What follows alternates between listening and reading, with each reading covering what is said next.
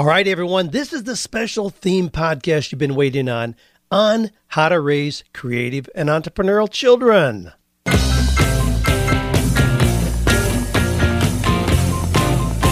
Do you love your work? Do you think it's possible? Well, you're about to find out. It's time for 48 Days to the Work You Love with Dan Miller on the 48 Days Online Radio Show. Whether you need a professional tune-up or a work overhaul, this is the program for you. Now, here's your host, Dan Miller.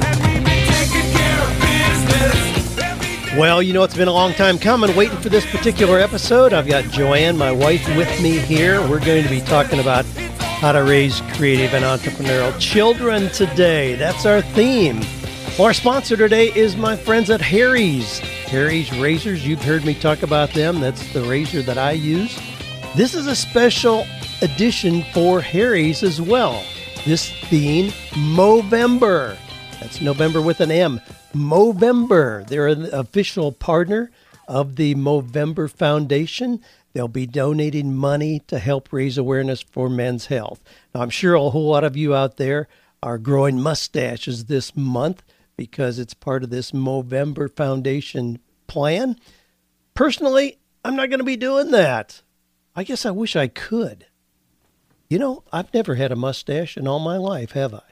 You've had little patches here and there. That's about the best you can do. I'm just not man enough yet to grow a full mustache. Well, I you just the way you are, clean shaven with a Harry's razor. If I were man enough, at some point, I would certainly shave it with a Harry's razor. Yep, that's what we're going to encourage you to do. Be part of the program. They're going to be donating money this month, so it'd be a great time to jump in there.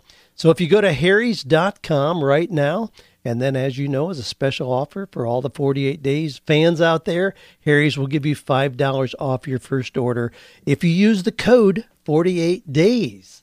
Again, that's HARRYS.com. Enter the code 48 Days.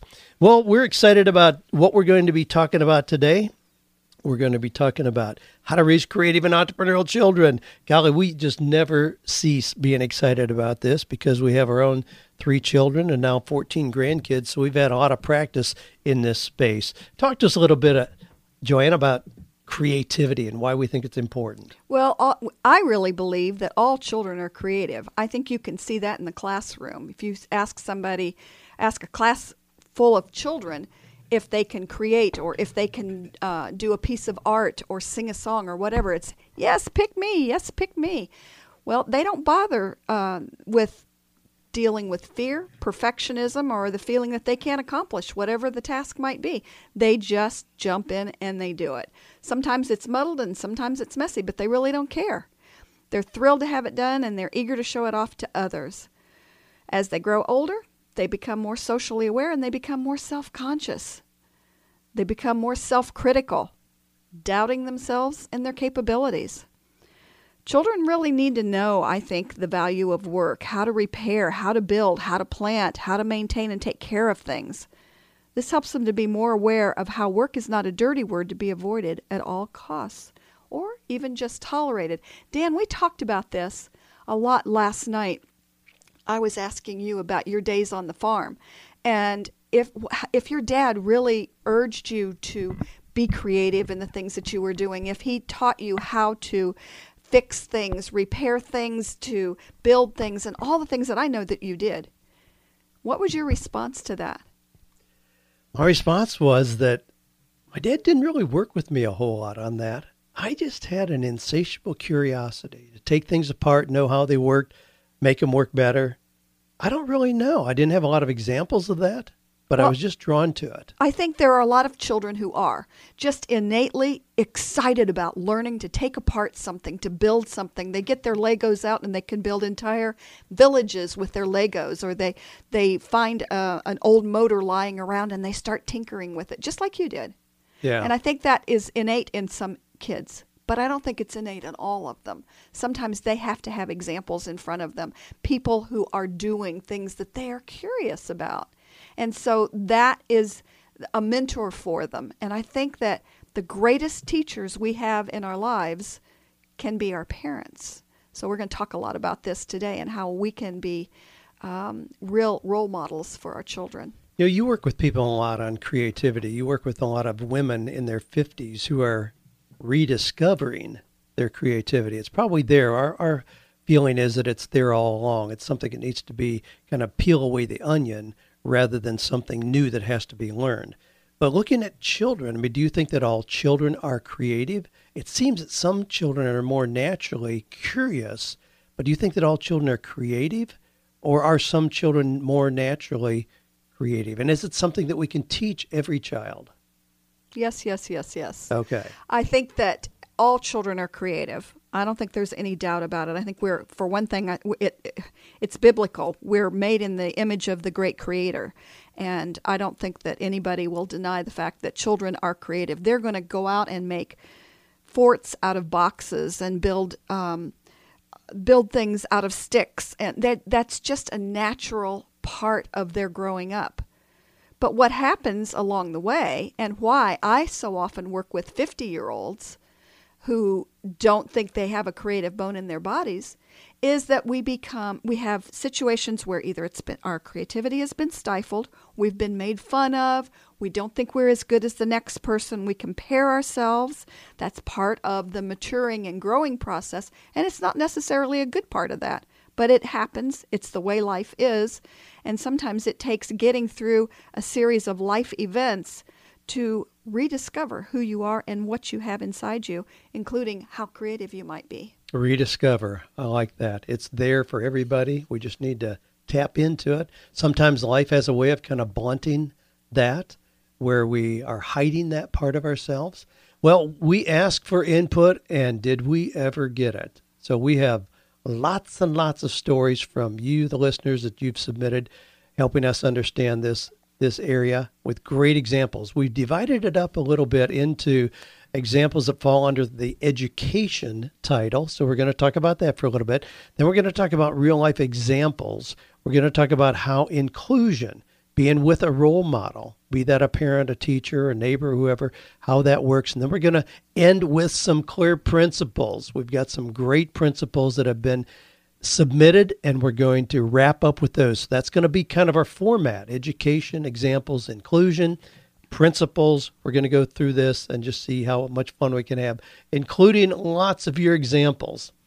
Now, one of the things, and you already mentioned like Sir Ken Robinson, he's been kind of an example in this educational space, the British guy who has so much to say about education. Of course, he's got a video out there titled, "Do Schools Kill Creativity?" We encourage you, if you've not listened to that. If you're not, you're in a minority, I think, because at this point, I just checked a little bit ago, 35,846,652 people have watched that video, or at least that's how many times it's been watched. Almost 36 million times. Obviously a topic that gets people's attention. Our educational models, as we know, we're set up really to train people to work in factories. Well, that's not really a logical outcome anymore. We need to be more realistic about the kind of workplace that people are coming into, and we want to train our children so that they come out with marketable skills, not just heads full of knowledge or knowing how to do routine, boring, mechanical kind of processes. Well, that's another topic. We could devote a whole session to just unpacking the educational model. Yes, we certainly can. I think we're seeing an awful lot more written about that and podcasts dealing with that these days, and I think it's going to continue to even get more so. Well, and in Chapter 3 of the new version of 48 Days to the Work You Love, It's titled, "Yes, I Do Have an Education," and I do address that somehow. Education is changing, and what we think of when we talk about education is changing. It's not a head full of knowledge, but it's those who know how to understand and apply principles, and that's part of what releases creative and entrepreneurial skills as well. Now, I'm going to introduce here, we're going to include a lot of listener comments as we go along today, so just stick with us here. Hopefully you'll hear your name included in the list as well. Phil Conrad says, "When we lead our children onward, we help them in many ways, including helping them create an entrepreneurial mindset." He talks about some of the things that he's done. He says, to the point, one of the ways we can lead our children in this area is through connection. We may have friends at church, acquaintances in the workplace, or contacts in our network who we may be able to introduce to our children. I work at Purdue University, Phil says, and our president is former Indiana Governor Mitch Daniels. So I figured I would reach out to his office to see if I could schedule a meeting with him and my son. My son is 16 years old with an interest in politics. I thought with his interest in politics and President Daniels' background, it would be a great way to start and a way to encourage my son. I was granted a 15-minute meeting, and we met him on a summer day in July in his office. We had specific questions prepared that we wanted to address so as not to waste his time. We got some valuable information and learned some things that will help us make decisions moving forward. Thanks for your opportunity to share. Best, Phil Conrad. Well, Phil, thanks so much for that story. That is a great example of just introducing them to somebody. You know, one of the principles of really successful people is they spend time with those people who are already performing at a level at which they want to perform. Well, this is a great example. As a son interested in politics, was able to meet with the Purdue University president, former Indiana governor. What a great way to get that insight. You know, our daughter, Ashley, right now is in Costa Rica with her family, all 3 children, ages 3 to 8, and her husband, and they're visiting our son and his family there. But a lot of the reason for going there is to promote what's termed currently as unschooling. Their children are learning through example and through experience, and not just through a textbook. There's a vast difference about reading, for instance, about volcanoes in a textbook and then actually going to see one, going and experiencing that, experiencing a new culture, a new language, new foods, all of these kinds of things that are really popular right now in the unschooling environment. And if you think that that's not a valid term, look up unschooling on the internet, and you'll see quite a bit in there about it. It's becoming as popular, if not more so, than homeschooling. Very similar, but it's based a lot on experience and using mentors, teachers who have really had the experience in specific areas, or like Phil Conrad did with his son, a politician. It could be an attorney, a doctor, or whatever. You know, I mentioned to you just before we went on air, Dan, that when I was a little child, probably 2nd or 3rd grade, I don't remember the things that I learned in my textbook or that I learned in my schoolroom, but I remember taking a tour through a dairy. I remember that very vividly, learning how the milk came to the dairy, how it was processed, how it was made into ice cream, and all those fun things that those experiences, hands-on, hold so much more education than just reading it in a textbook. Now, I remember you would point out that dairy even years and years later. As an adult. As an adult, because it made such an indelible impression on you as a learning experience. Yes. When our own children were growing up, of course, we homeschooled or unschooled or whatever we wanted to call it, but had a lot of experiences that they were involved in. I remember one particular trip when I was going to be speaking in New York, and we stayed with an Amish family in Pennsylvania. There's a book out there because of my own Amish Mennonite background. There's actually a book called Mennonite Your Way. They don't think that it's good stewardship to stay in hotels, so they stay with families. We did it just as an adventure, but we stayed with this Amish family, and he happened to make brooms. So the next morning we got up, he made each of our children their own broom, which I think they still have today. On that same trip, we then went and stayed at a Hutterite colony. It's a group of people. There are only 2 colonies in the United States, I believe. They're more popular in Germany and in South America. But this particular one, the men had a factory where they made toys. The women educated the children. They lived in community, in dormitories. So it was just another interesting experience. But instead of reading about it in a book, we went and spent several days with that colony. When our son Kevin was 10 years old, he got very much into BMX racing, and he went on to be a professional bike racer, not just in BMX, but in road racing also. And one of the things that we did with Kevin was when he wanted his first bike, of course he wanted a top-of-the-line red line bicycle, and we said, that's fine, Kevin. Now, what are you going to do to earn the money for that? $400 stinking dollars. $400, which at that time was a lot of money for us. And it was also exorbitant in his mind. Where is a child of 10 years old going to come up with $400 for a bicycle? Now, we knew that bicycle racing was important to him. He really wanted to do this. So explain to our audience what you decided that he should do, Dan. Sure. Well, it was a great learning opportunity, and we were used to paying $25 for bicycles, but this was $400, a red line bicycle, and of course kids are convinced that it's the equipment that makes you a winner rather than you, the person, but that's, again, another story. But we encouraged him. We wanted him to be excited about it. We encouraged all of our children to be involved in things that interested them, exploring their own passions. So it was, okay, how are we going to get that bicycle? Well, his first response was, we're going to go down to the bike store. Our friends that were at the bike store, and you can write a check. Exactly. I said, which is laughable at that time in our lives. I says, that's not going to happen, but we'll figure out a way to do that. So what I did is bought a motorcycle from one of my car friends, bought a motorcycle that they had taken in trade. It was in pretty poor disrepair, pretty poor repair. And we worked on that for 6 weeks. Now, when you think in the mind of a 10-year-old child, 6 weeks is a fairly long period of time. We worked on it every day.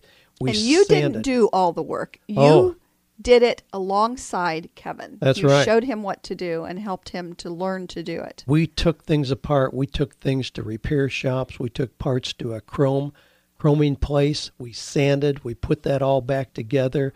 I put a fine little pinstripe on it so it looked just gorgeous. We parked it out in our yard after 6 weeks of work, sold it. I took my money out. This is always the way we've done things with our kids. I took every penny that I had put into it. I took it out, and we had $410 in profit. And I said, Kevin, here's your money. Here's your bike. You've earned it. What do you want to do with that $410? I want to go get that bicycle. So we did. But in doing so, that bicycle, as compared to the neighbor kids whose parents did go out and just buy him a bicycle, and he'd leave it laying out in the front yard over the weekend. It'd rain, no big deal. Not Kevin with his bike. That bike, you remember where that stayed? In his bedroom. Yes. It was protected with his life. It was immaculate because he had skin in the game. But it was a learning that's a experience. life principle, not just for children. That's a life principle for adults also. It is. But that's just one example of what he did. When Jared was 14, at that age where, I want to make some money, we lived in a community where there were 433 homes in a pretty close community. So he wanted to know what to do to make some money. Well, not every kid is going to mow grass or deliver papers. It's easy to do. And we encourage our children to look at what is it that you have as a unique skill, just as we would in working with an adult. What is a unique talent or ability that you have? Well, because of his older brother's racing experience, Jared was pretty good as a mechanic. Kevin didn't really care that much about the mechanical part of bikes. He just wanted to get on them and race. Jared, being younger, was really good mechanically. So we put together a little flyer, a door hanger, and it was this week's special, $5 flat repair. We put that out twice during a summer, only twice, and it kept him busy all summer long. Now, here's the thing. The real unique selling proposition, again, what makes that unique, is that he offered free pickup and delivery. Think about it. If you have a child that has a bicycle that needs some repair, it's a pain to put it into a car. Try not to scratch the paint in your car. Take it down to the bike dealer. No, that was Jared's unique advantage. Free pickup and delivery. Guess what? As a 14-year-old, he couldn't even drive, but we lived in a community of those 433 homes. They're all within walking distance. Mm-hmm. He would go get the bicycle, and here's the other part of that as well. 90% of the bicycles that have a flat repair also need other work. So he could call the owner and say, you know what? It's springtime. It'd be a great time to do a tune-up, tighten the chain, adjust the spokes on the wheels, adjust the handlebars, clean things up. For another $39, I'll do that as well. And people did. And so here as a 14-year-old, he very quickly established himself making $150, $200 a week just doing bicycle repair. But it was something that not every other kid was doing. He had very, virtually no competition in our community for doing that.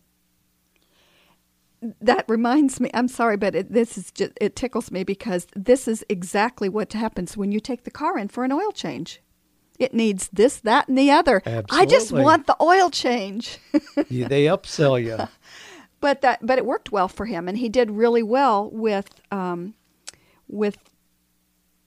gaining money that he needed as a child, and it was something easy for him to do, something he enjoyed, and something that he could do easily in our neighborhood. That's the thing. Even with children, we start to look for their unique skills and abilities, their personality tendencies, their values, dreams, and passions. Exactly the same process we use with a 45-year-old who's trying to decide what job they're going to look at next. It's the same process. So with our children, look at what is it that you uniquely do already. Ashley was an amazing cook. She still is. She loves to bake. And when she was a teenager and wanted extra money, she went to a small private high school at that time. I had homeschooled her for a good number of years, and then she decided that she wanted to go back into a regular schooling situation for the last couple years of high school. And so she went to a small private school, and they would often have entertainment in the evenings or little parties or something where they wanted extra food, and Ashley would make apple pies. She makes awesome apple pies. She loved doing it, and she would take them to school and have people taste them. They loved them, and so parents started ordering her apple pies, and she got $20 a pie, sometimes more. And sometimes she would do other things too, other desserts. She loved doing it.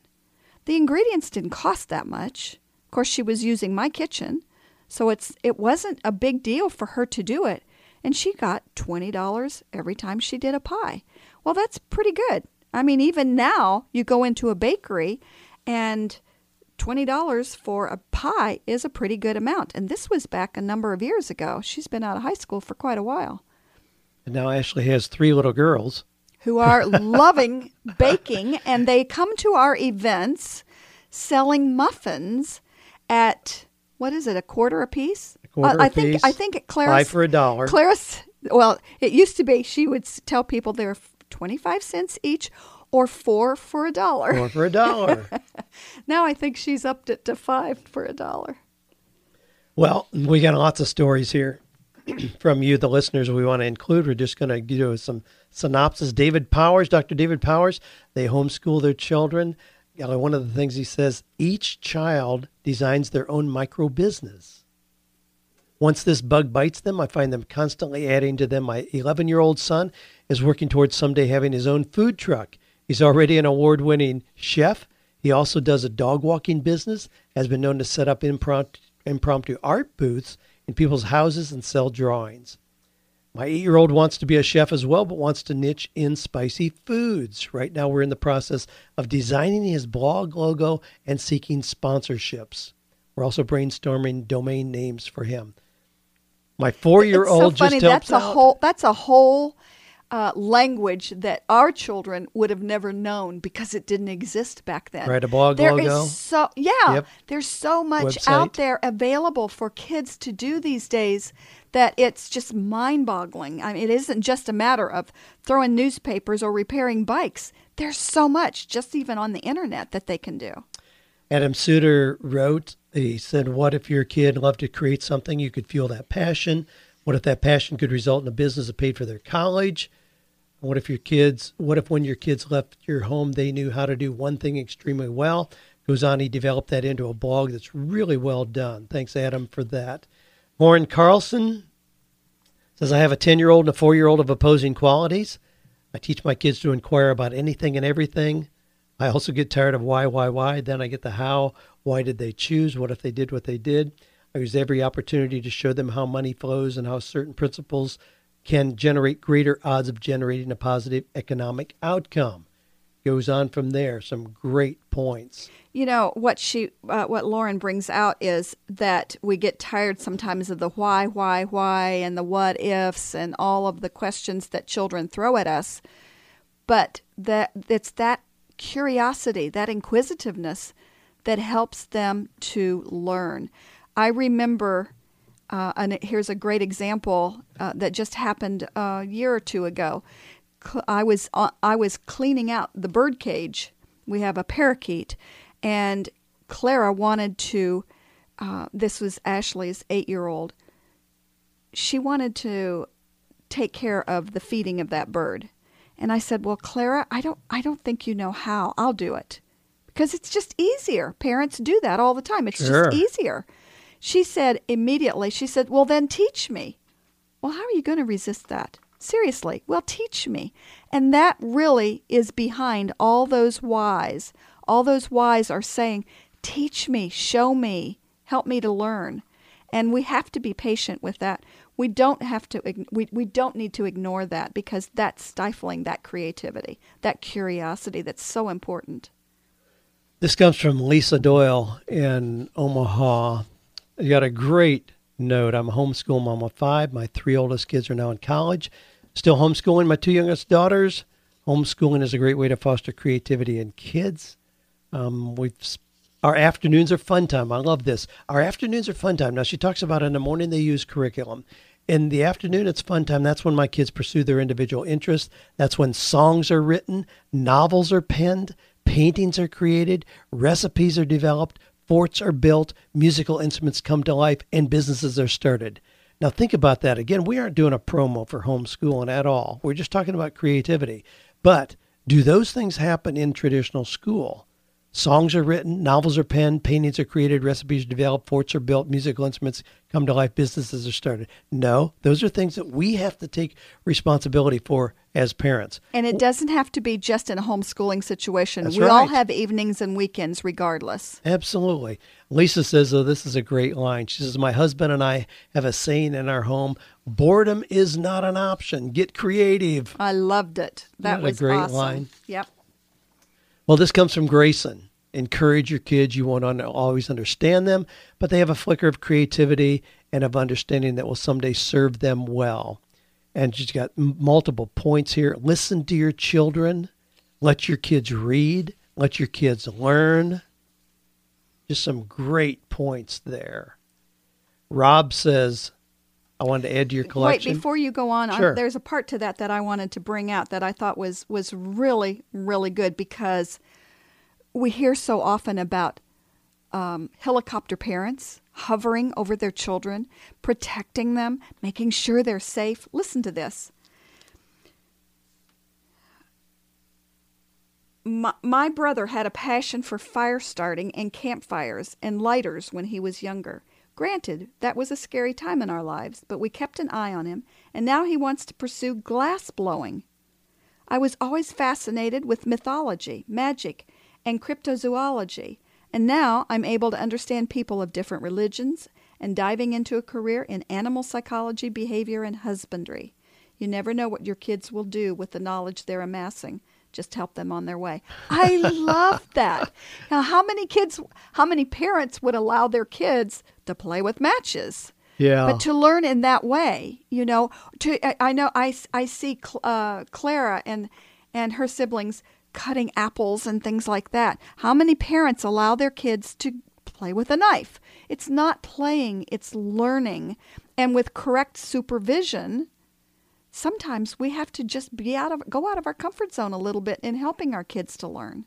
A lot of what we're hearing here repeatedly is just paying attention to what your kids are already telling you. Exactly. Instead of having them just be normal, fit the mold, do what everyone else is doing, pay attention to their uniqueness, and their creativity emerges around something that is unique about them, something they're already interested in. Well, this comes from Rob. It says, when our oldest was little, she wanted to be an astronaut. It's a common phase for a lot of kids, but Heather didn't grow out of it right away, so we tried to get creative and connect her with the real thing. We reached out to Commander Jim Lovell of Apollo 13, and he sent her a very nice letter. Grandma made a few calls and arranged for VIP access to one of the last shuttle launches after a brief Homeland Security investigation, and we arranged for her to meet Neil Armstrong and take some pictures. Other than some gas, some phone calls and emails, none of these things cost us anything. A lot of parents don't realize that it's easier than you might think to connect your children with people and events that can impact them positively. Yes. Everyone knows someone, and sometimes it's just a matter of asking the right person. Reaching out via email is also very effective. Famous people in general are a lot more accessible than most people think. You will probably strike out more than a few times, but the times you're successful, your children will remember for a lifetime. I asked Rob what that little girl was doing now, because it implied that was some time ago. And he says, yeah, now she's 21 years old. She's finishing up her senior year in college in criminal justice. She has just short of a 4.0 GPA, holds a school record in discus, and was one of the top players on the volleyball team. Boy, again, when you think about the connections that all of us have, I think about how we had Kevin, our oldest son, meet Zig Ziglar. Oh, my, yes. And look at where that's led. I think he met Zig first when he was about 10 years old, and then, 12, 14, Yes. 16, I think is when we purchased Zig's goal planner. Yes. That leather cover, gold edges on the pages. Zig came over on the side of the stage like he does and gets down on, or like he did, got down on one knee, talked to Kevin, encouraged him, sign that goal planner. Well, Kevin had that on the shelf. We had it in our home for years and years and years. Well, all of a sudden, we come full circle. Kevin ends up being friends with Tom Ziglar, Zig's son, and now hosts the Zig Ziglar podcast. I think it's the most fabulous story of coming full circle from something that he had learned and really got excited about as a child. And now he's doing what is a very popular podcast for Zig Ziglar. I think it's incredible, and it's a very good example of how you kind of tap in. You need to tap in early with those things that interest and excite your child, and who knows where it's going to come back around to. Yeah. Some of the great examples here. Let me go into some of the examples about people exposing their kids to certain things. This comes from Lisa Hook. One of the events that our grown sons still talk about, this is a great story, is a time when they were in the 5th grade, 2nd grade, and toddler. One summer, our neighbor hired a team of men to repair his farm fence that was adjacent to our backyard. The fence project took weeks to complete. About the 2nd or 3rd day of seeing the men work on the fence, my oldest son, who would have been in the 5th grade at that time, had the idea to feed the men. After purchasing hot dogs and buns, he set out to build a bonfire and roast the hot dogs for the men. It was a huge success. They ate every last hot dog.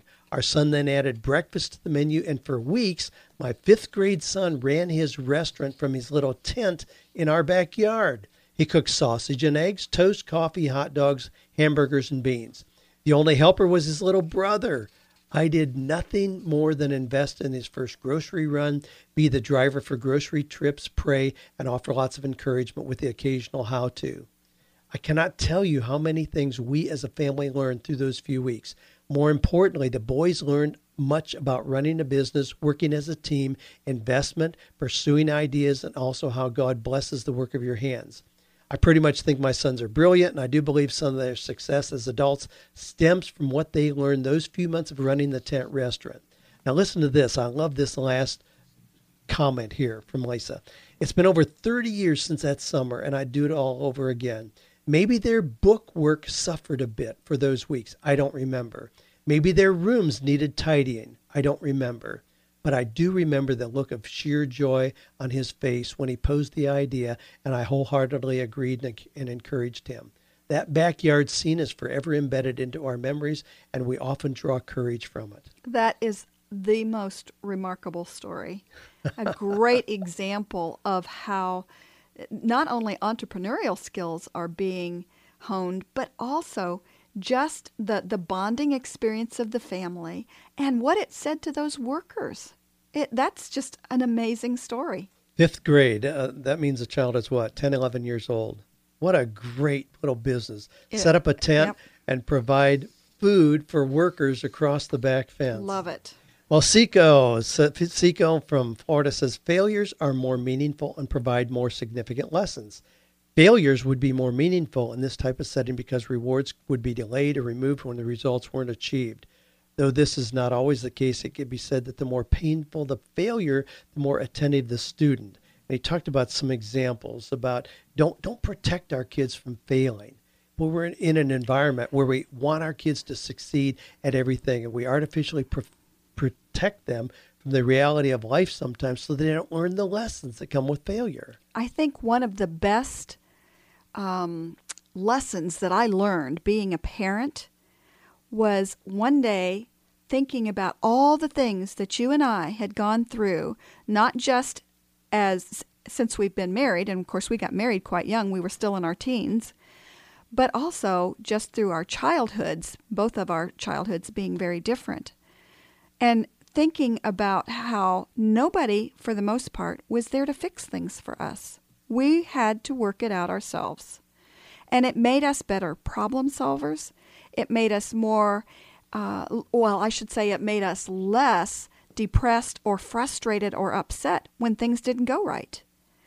And I think that we do a great injustice to our children when we try to fix things all the time. And I used to do that for my own children, thinking I'm going to make it better for my children because I had to struggle. Mm-hmm. And we do that so often as parents. I'm going to make sure I smooth the way and that everything is just this utopia for them.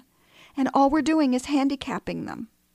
We're not letting them go through the struggles of learning on their own, learning from their mistakes. Remember what you used to do with Kevin at bike races when he didn't win? And because he was used to winning. Kevin was a winner. And Kevin worked hard at his bike racing. He did it seriously. And he had so many trophies. It was ridiculous. We had boxes of trophies. He did well, but sometimes he didn't. And what did you do when he didn't? I remember one specific time we went to Indianapolis for a major regional race when he was very early into racing. So he was probably only 10 years old, but he was used to winning at a local level pretty consistently. Mm-hmm. So we went to this major race. It was a 3-day event. And it was you had to get through your heat. You had to win in order to continue. And he bombed very quickly on that first day. He was so distraught and crying and upset and just wanted to go home. Well, it would have been easy just to pack up and go home. And I said, no, we're going to spend the rest of the weekend, the entire weekend. We're going to sit here and we're going to watch those who win so you can learn what they're doing that you didn't do. He remembers that. And he didn't like it at the time, but he's thankful for it now. And it's a really good principle for these children to recognize that you can learn from those other winners. That's the beginning of growing and learning even as an adult, recognizing that if you look at the people that you want to emulate, those winners in whatever area it might be, you're going to learn a ton. Well, Seco has an example here.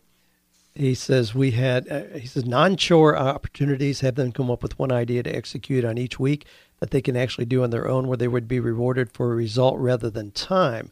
We had a lime tree where Eden, our 5-year-old, picked them and sold them to neighbors. She made $40 in an hour and a half, and then she had to pay others for the results, me for giving her a ride to the corner, sign making, etc. She loved it.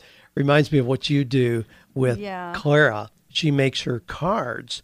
She does the artwork. You make them into cards, do the duplication and all that. Then you keep track of the cost of the ink, the paper. Yes. And she pays you for that out of her gross revenue, so she learns the connection. Yes. It's not that you can't afford to give her that, but it teaches her. That's the opportunity to teach how a real business works. It's a teaching opportunity, and so often as parents, we bypass that part of it. We bypass the teaching because it's just easier to just let them reap all of the rewards from it, not understanding that there are other people who have invested in them, and so those people need to be paid. That's a business principle, and the younger they learn it, the better.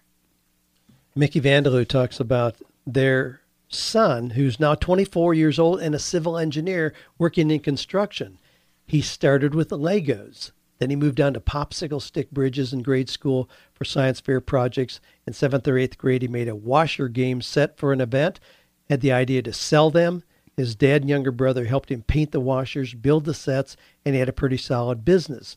Through some connections I had through my work at a university, he got invited to participate in a young entrepreneurs camp at the university. He learned how to monetize and market his business, even started a mock business with a group of the participants. About a month or two after the call, I got a call from the camp director who said the Wall Street Journal had caught wind of the camp and wanted to do an article on some of the participants. They wanted to interview my son.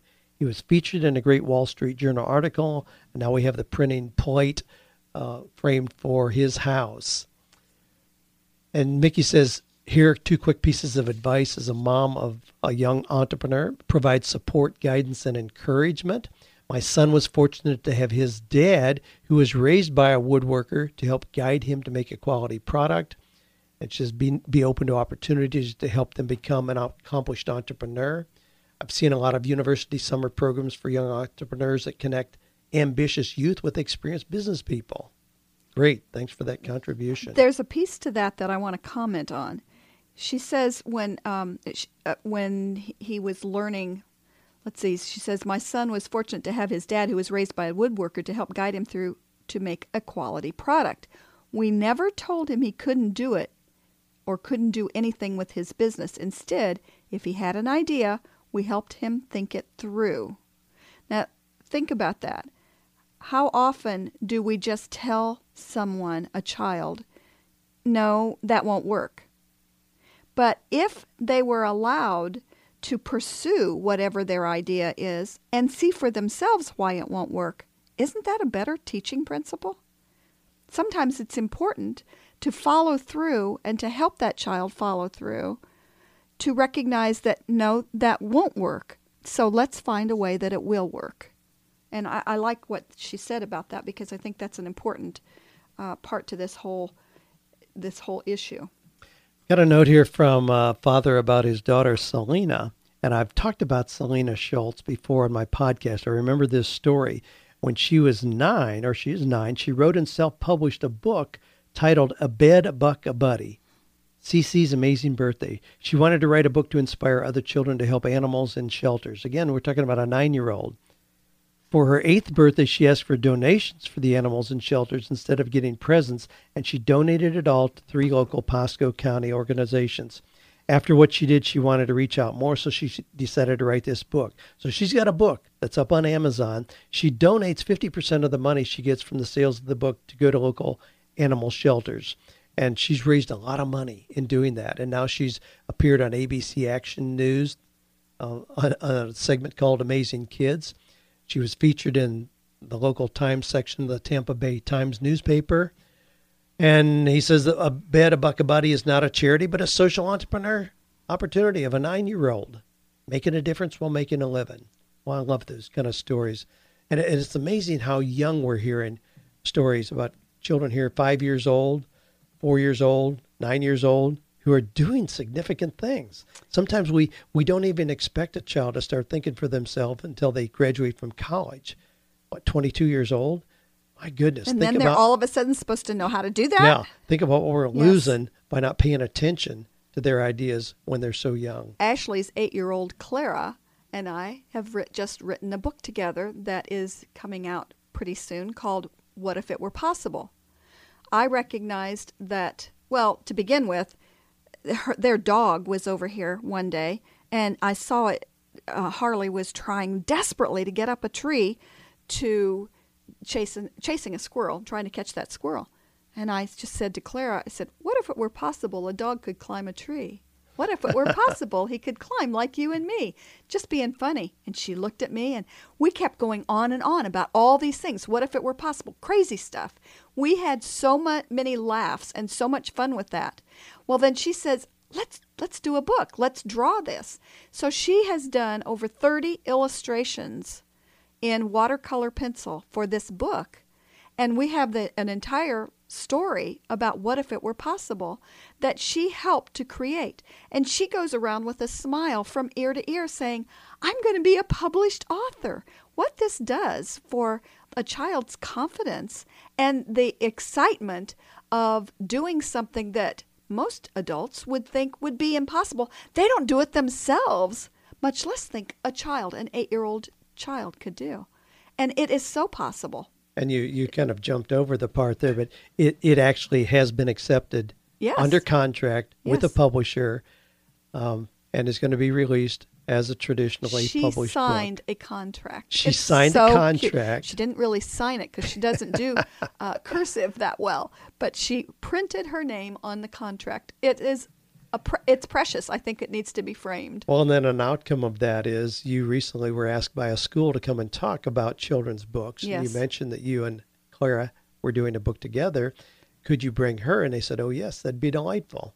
And then they ask you, well, what's your fee? And I know you asked me, and of course you'd be willing to go for nothing. I said, oh, no, wait a minute. This is an opportunity here for a lesson. I said, tell them $50, which you did. And the school said, hey, that's fine. So then you had the pleasure of telling Clara yeah. that you're going to do a speaking event together, and you're going to split the speaking fee, for which she'll get $25. She'll learn so much from that. She'll learn, for one thing, she's never been in a school classroom. She doesn't know what that's like. She's being unschooled, like I said before. Mm-hmm.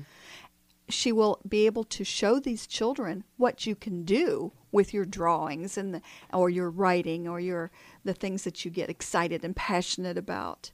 And she will get, I hope, some experience in learning how to speak in front of others. Well, it's the a thing great is, learning tool. And to get $25 for a speaking presentation is more than a lot of people get. More than most adults have ever gotten in their Yes, lives. That's true. It's more than a lot of authors have ever gotten. That's frankly. very true.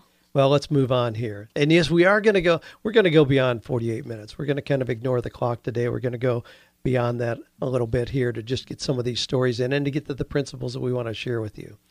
This comes from Jamie Slingerland. He says, we're a musical family, so at our house there's always some kind of music-related activity going on. We introduce different music styles from around the world and have a dance party with a strobe light and everything. The kids experiment with our percussion instruments. Juju beans, castanets are among the collection. We all take turns solo dancing, picking the songs, making up silly songs or singing a funny tune is a favorite activity of ours, especially when you're in the car. And then they attach the little song, Nacho Man. They shoot little videos a lot. We know the family, they live here locally, and they certainly are involving their children in creative activities all the time. The next comes from Avi Peterson, who says, I think a great way to encourage creativity in children is not to do anything for them when time and safety allows. Adults want to jump in and show the child how to do things because it's expedient or easy for them, but they're missing an opportunity to allow for their children's creative development. Very true. A well-placed comment or question can help a child's creativity, but sometimes that's the most involvement a child can have. You know, great tips there. We watched a movie just last night about a guy helping a little neighbor boy build a soapbox car for a soapbox derby. What do they call those? I guess a little soapbox car. I don't know. But it was a great example of him not doing the work, which he could have done himself and done it a lot easier, but encouraging and guiding the little boy to do the work himself. To do every bit of it, make the whole thing himself, from cutting the pieces of wood to sanding to painting to decals, getting the aerodynamics correct. There was so much learning in it. It was an amazing little movie. Yep. This comes from Stephen Crawley, who says, my son Xander is following the Ramsey Kids snack honor bar tradition with the box where I work. He set up a meeting with the owner who was so impressed they made the box for him in exchange for one candy bar. Xander, his son, restocks once a week to serve the 50-plus employees with this break room box. The employees had been wanting snack service, and he has taken several requests for what they want in the box. After restocking cost, he's making around $50 per week for about an hour's work. I'd say he's doing pretty well for 12. He still makes some money from commissions working at home as well. We're proud of our young entrepreneur. Now, see, that's a great example about a parent using the connections they have. So this is where dad works, but they had a break room. Employees were complaining because they didn't have certain snacks there. The little boy, 12 years old, responded to their request, has a snack bar, and he's making $50 a week. Love it. Incredible. Now, this next story comes from Austin Andrews. We had the privilege recently of having dinner with this young man who happens to be New York Times bestselling author Andy Andrews' son, who's now 16 years old. Robert D. Smith, who is the manager for Andy Andrews' business here locally, had happened to go to pick Austin up from camp. and texted us. We were scheduled to have dinner with him. We were honoring Robert for his birthday, as I recall, and asked if we would mind if he brought Austin along. If he said, if not, it's no big deal. He could stay at the house. And I said, no, by all means, meet him or bring him along. We'd love to meet him. Well, we did, and just a delightful young gentleman. And we started talking about this business that he has that he calls Sporty Citrus. Now, he wrote us a lengthy explanation of this, which I'm not going to go through in its entirety. But here's the deal. They live in Orange Beach. I think it's Mississippi. It's actually like a little island off the coast of Mississippi. But the city is named Orange Beach. But over time with development and all, most of the orange trees are gone. It's not orange groves anymore. It's development. And he thought, this is the name of our town. We need to honor the name of our town. There were still some orange trees around the city buildings in town. Austin made a proposal to the city to maintain and nurture those orange trees. They were so impressed, they agreed on the spot without going through a lot of committee meetings and all that. And so he maintains the orange trees. Now, as a result, he's added other customers as well to that, where he nurtures and takes care of those orange trees and other citrus trees. Well, after 2 years, now this is where I love this part of the story. After 2 years, instead of being 14, he's now 16. Well, you know what every boy at 16 is going to do? This is a great part to his story. I love it. Get that first car. Well, Andy, being a dad like a lot of us, have the dad plan, telling our kids, we'll match what you save up. We'll match it to get a car that you want. Well, here's where it really gets interesting. Austin purchased a 2013 GMC Sierra 1500. Now, that's a classy truck, and it ain't cheap. I won't give you the dollar figure, but it's a whole lot of money. And he told his dad, that's okay, Dad. I got this covered. I don't need your help. Thanks. I got this covered. Isn't that amazing? Oh, my gosh. This young man is a pretty exceptional young man, and Andy and Polly have done very well with him. There's no doubt about it. But just the pride that he has in saying, Dad, I can take care of this. That's awesome. I love it, because not every child would do that. Oh, my goodness. They would have taken the money and run. Yeah. So he paid for his own first car. But now he has a model for his business that's really commendable. He has a set fee. It's $49, to plant the tree, nurture it, get it started, and all that. You pay for the tree, but he'll get it in the ground for you. But here's where it really gets interesting. He has a plan where you pay $19 a month to maintain a tree. Now, it takes some work to maintain a fruit tree. And so instead of just hoping that it does okay, you contract with this young man, Austin Andrews, $19 a month, and he'll maintain your tree. It's funny, he added a piece here. So he's also got a personalized plan with instructions that he can do even from a distance. So it doesn't have to be that you live in his own town. And he says he'd be offered to honor the 48 Days listeners a 50% discount on their own personalized plan during the months of November, December. For $24.50, this would make it an inexpensive and very unusual Christmas gift for family and friends. All someone needs to do is email. You can email austin@sportycitrus.com. Tell me what city and state the plant will be growing in. Love sharing those ideas. He's a very, very entrepreneurial young man, and he will do well. Congratulations to Austin, yes, and to the parents, obviously raising creative children. When I was a kid, I just always saw, again, last night you were asking me about, how I was so curious and things. I just saw things. I mean, my parents were very conservative and certainly not very entrepreneurial. Although my dad was a farmer, certainly that is an entrepreneurial kind of thing, but he did it kind of by default because it's what a young Mennonite guy does, just to be responsible, provide for his family. It wasn't something he particularly enjoyed, I don't believe, but he did it well. But I was always looking for opportunities. And I remember as a 6-year-old, saw in the back of a magazine this opportunity to sell Christmas cards. I thought, oh my goodness, I'm going to win a lot of prizes and make a lot of money. And I ordered Christmas cards. Don't remember the specifics of how I pulled it off, but went door to door. Now keep in mind, door to door for me, was not like walking across No, it's the yard. not like walking in a subdivision of 400 houses. This was out in the country, way in the country. When the next house was a half mile away, and I went door to door with that on my little bicycle selling Christmas cards. I did the same thing. 3rd grade, I remember selling Christmas cards. And then I got into like 5th grade into Girl Scouts. Oh, you were a pro in I was. I Girl sold Scout the most cookies. Girl Scout cookies of my whole troop. And I won a big award, $12. I was so Is excited. that what it was? Yeah. Oh, my gosh. I'm not sure why I won $12 or what that figure came from, but I do remember it very clearly. You know, those little things that kids do as children are things that sometimes give you some kind of a window into what they might become as an adult. Golly, I remember we had a big garden, being a farm family. Mm-hmm. And when my mom had all the sweet corn that she could possibly freeze and can, there was still a lot of sweet corn left out in our garden. And I thought, well, no, that's ridiculous. So I would get up real early in the morning. I remember because the corn was so wet with dew. I'd get soaked going out there in that and getting the corn. But I would pick that corn, put it in a little red wagon that hooked behind our little Ford tractor. And I would drive the 2 miles up to the first paved road, park it there, and I had my little sign out. And I sold that corn 30 cents a dozen. Obviously, Wow. that was a long time ago, but had great corn that the neighbors were thrilled to get. But it was just a little business idea that I saw. And then we lived on a dirt road.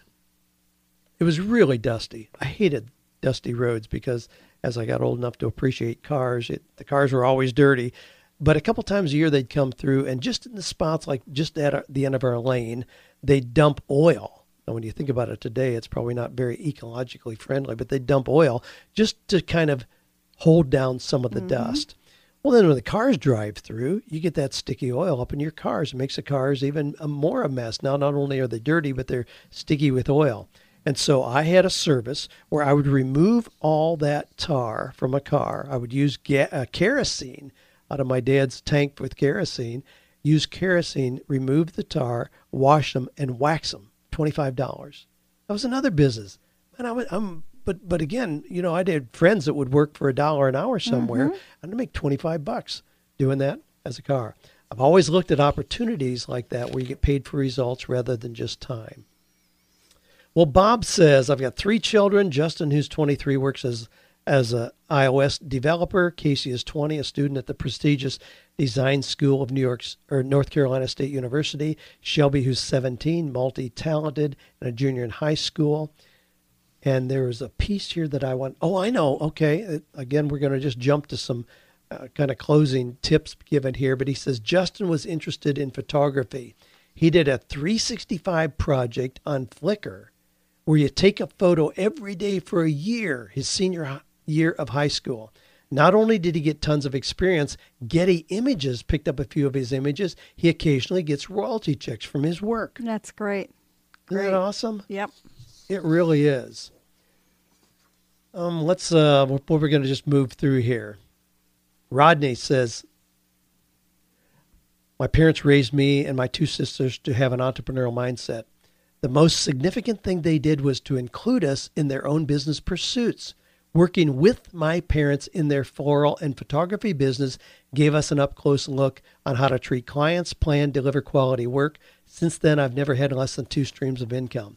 You know, we've lost in the model of our workplace internships, apprenticeships. Kids used to grow up and they would apprentice in a business. Be that commonly their mom and dad's business, but they just work in it. I mean, growing up on a farm, you learn a little bit about carpentry and plumbing and electrical, landscaping, all those things, animal husbandry. I mean, you learn all those things. Whereas kids today often grow up in such an isolated kind of environment, they don't even know where their mom and dad work. I mean, when I talk to kids that are in college, I mean, a lot of times they can't describe what their mom and dad do. All they know is they leave in the morning You're exactly and come right. back at night. You're right. I mean, how sad to not have them integrated into real work situations. I know we certainly included our children when we were first starting out with the business that we have now. They were always included. As soon as they could fold papers for newsletters or put stamps on an envelope or whatever it was that we could possibly get them involved in, we we would do that. I remember, too, another time, Daniel, back when Kevin, our oldest, was in high school. We didn't even mention that, how he earned money in high school. We, at that point, had a business called Auto Appeal. We did aftermarket automobile accessories. And it wasn't like car repair. It was all the things that you add. No, we did sunroofs, cruise control, running boards, brush guards. All of that kind of thing. But the big thing that you started out with was striping, which you did, and window tinting. And what did you do with Kevin to help him get money when he was in high school? Yeah, well, I never did window tinting. Never No. have done a car. But we saw that as a reasonable addition to all the other options that we were offering. And we knew customers were asking for that. Kevin was 14 years old. We sent him to Atlanta for a week-long training program in window tinting. 14 years old. So he came back. It was a natural addition to a business that we already had, but we made it his own division, totally. So he even came up with his own name. I remember all of us brainstorming, coming up, laughing hilariously, coming up with crazy names for his window tinting business. And one of them stands out in my mind, Tints and Irritable. Tints, Tints and Irritable. I think we ended up with Sunshield. We did, with that one. yes. Had I think hats we still have made. some sun visors around. Yeah, had sun visors. But with that, then he was doing, Mercedes and Jags and Volvos, working 2 or 3 evenings a week after school. And it was hard work. It was hard work, but he was making $500-$600. Yes, he was making some big bucks back then. And that then funded his biking, ongoing biking, the expensive bicycles, the car that he wanted, all those things he was able to fund out of working because he was trained in window tinting. Yeah, it was a great business for him. I'm not sure he wants to continue in that vein. It was hard work. It was hard work and great very money tedious. for a teenager. Oh my gosh, yeah. Nicole says, parents who want to raise creative kids should first allow their children to think critically. If you always tell them to do something just because I said so without room for discussion, expect your child to grow into a mindless, non-creative automaton. Wow, let's stop giving our kids signals that they should just fit in. Why can't you just sit down like the other kids? Your brother was on the A honor roll at your age. At 5 years old, we tell our kids to be like everyone else.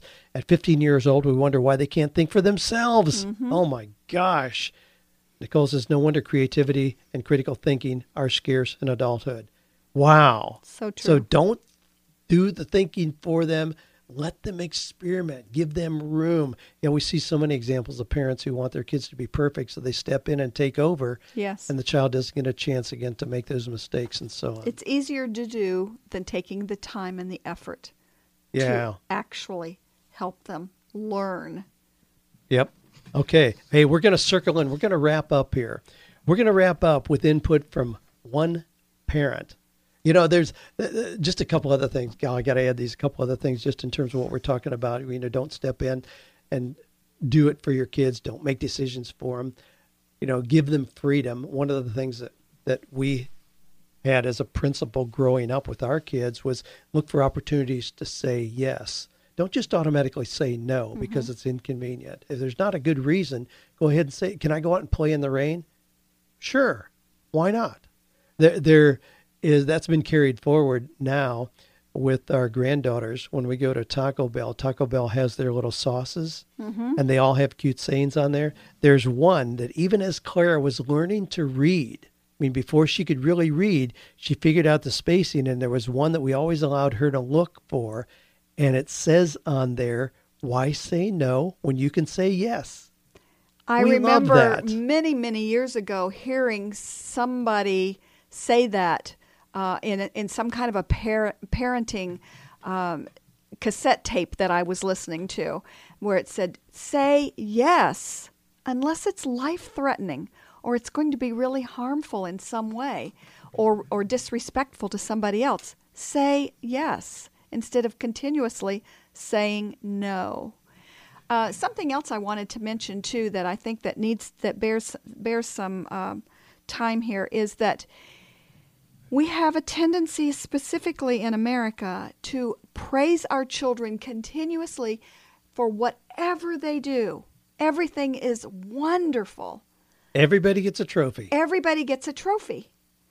And so we end up with kids who feel entitled to everything, or kids who don't recognize that they need to work harder to do better. And I think we need to be careful of that. Yes, this is great work. Now, let's see if we can't even make it better. And work with your children on learning to do better. And I know we've used Clara a lot as an example because I have her in my art class every week, and so I spend a lot of time with her. But I'm so aware lately of how eager she continues to learn. I'm teaching a basic drawing class right now, and she knows how to draw. She's just made all these illustrations for this book that we've got coming out. Yet she's sitting there every week, taking in everything I say, doing exactly what I say. She wants to learn to do it better. And I think that's what we need to instill in our children, not praising them for every single thing that they're doing and saying it's the very best they've ever seen. It's awesome. It's world-changing. Let's see how we can learn to do it even better and continue to teach them and to instruct them how to have better work principles. Well, and Clara's artwork has changed so dramatically over the last 4 years. It's awesome. When she looks at things that she did, 3-4 years ago, she giggles. She can't believe. And yes, she stands back and says, "Oh, that's so awesome. That's gorgeous." And we say, "Yes, it is." And then you say, "Clara, have you noticed how you could improve the shading here, or how you could change these lines?" And then she says, "Oh, you're right. Yeah." And then she eagerly does that to make those adjustments to make it better. Help them see where they can improve, not tell them what to do all the time. Yeah. Well, here we're going to wrap up with input from Jen McDonough. Now, this was just so amazing the way it was put together. Jen obviously put a lot of thought into this, but these principles... She did a better job than we could do. So, Jen, I think you did a great job. I'm giving you praise for this. She's got 6 principles for raising creative children, and we're going to use this as a wrap-up today. Now, hopefully we've stimulated a lot of your thinking that you can do if you are a parent, or if you're a grandparent, or if you're a child, no matter where you are in the scope of things here. Hopefully we've given you some ideas, things you can do to move along. One of our resources, of course, is Dan's 48 low or no-cost business ideas. Some of those came from things that we've seen young children do and develop. We'll be coming out with further editions of that because the list of things that children can do and adults can do if they're creative in their thinking to turn them into real, legitimate, viable businesses is unending. But here are the principles that Jen has to share with us. Number 1, let them have problems. So oftentimes as parents, we want to fix our kids' problems. In kindergarten, it never ceased to amaze me at how many parents took over their kids' problems by helping them with their homework. I remember one time in particular when the kids were supposed to build Play-Doh dinosaurs and bring them into class. Seriously, my kids looked like a big green glob, yet they were so proud of it and could see exactly what it was. There were some projects brought in that looked like NASA engineers designed them. Parents often think we're giving our kids the upper advantage by helping them, which in reality is really another form of enabling them. And when we enable them, we stifle their creativity. So very true. We need to allow our kids to have problems. It was, as I mentioned before, a real eye-opener, a pivotal point in my own parenting when I recognized that my kids need to make mistakes. I want them to make mistakes. One of the things that Jen also says is let them be bored. I used to be the mom who crammed every minute into every day.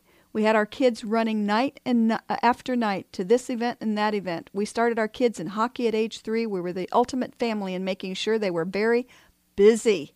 Boy, does that strike a note for a lot of parents. I found that having that downtime has not only raised the bar for them finding creativity in playing time with each other, but has developed a deeper bond than any amount of busyness ever could. I think allowing that downtime is essential for creativity. I don't care if you're a child or an adult. It works for all of us. Number 3, so we've got number 1, let them have problems. Number 2, let them be bored. Number 3, foster their creativity by understanding and respecting how they are wired. We've talked about that. Mm-hmm. Look at the uniqueness. Your children can give you clues about where their creativity is when they're 6 months old. Yeah. Anyway, Jen says this has probably been the biggest thing on helping to understand how things are valued in certain ways. Art comes in many forms and in many ways. My art is in how I'm gifted at connecting with people and getting them to connect with one another. My daughter's art is through computer graphics and through drawing on paper. My son's is through Lego building creations. My youngest is through drawing beautifully with crayons. My husband's is in restoring cars. That's a great example. Mm-hmm. You know, we love the term art, and it does not mean just putting paint on canvas. Exactly. Art is what you do that makes you unique and creative, and it comes in many forms. Another one that Jen brings out is let them get dirty. Kids are not meant to be put on a shelf or admired like a priceless vase, nor is a lawn more important than your kids to play. More important than your kids play. It's boy, that brings to mind back when your dad used to come down to our house and he would want to make our backyard look pristine. And I remember us telling him our yard is for our kids to play in and to enjoy. And if they want to dig a big hole in the backyard, it's okay. If they want to mess around in the flower beds, it's okay. So, but letting your kids get dirty, let them go out and play in the rain. Let them go out and jump in a puddle. If you are so concerned that they stay pristine, it's going to affect their ability to get out there and explore and experiment. Let them get dirty. I loved that one, Jen. Number 5, set aside the rule book. Sometimes games are better when kids make up the rules. So what if they don't do Monopoly correctly at age 5? Let them make up their own rules so it can lead to more creative kids. Our grandkids in Colorado like to play Uno, and I've forgotten exactly what they call it, but they make up their own rules and have added things to it. And I remember the first time that I played it with them, I said, that's not the way it's supposed to be. Well, that's the way we play it. Well, no, you got to do it this way.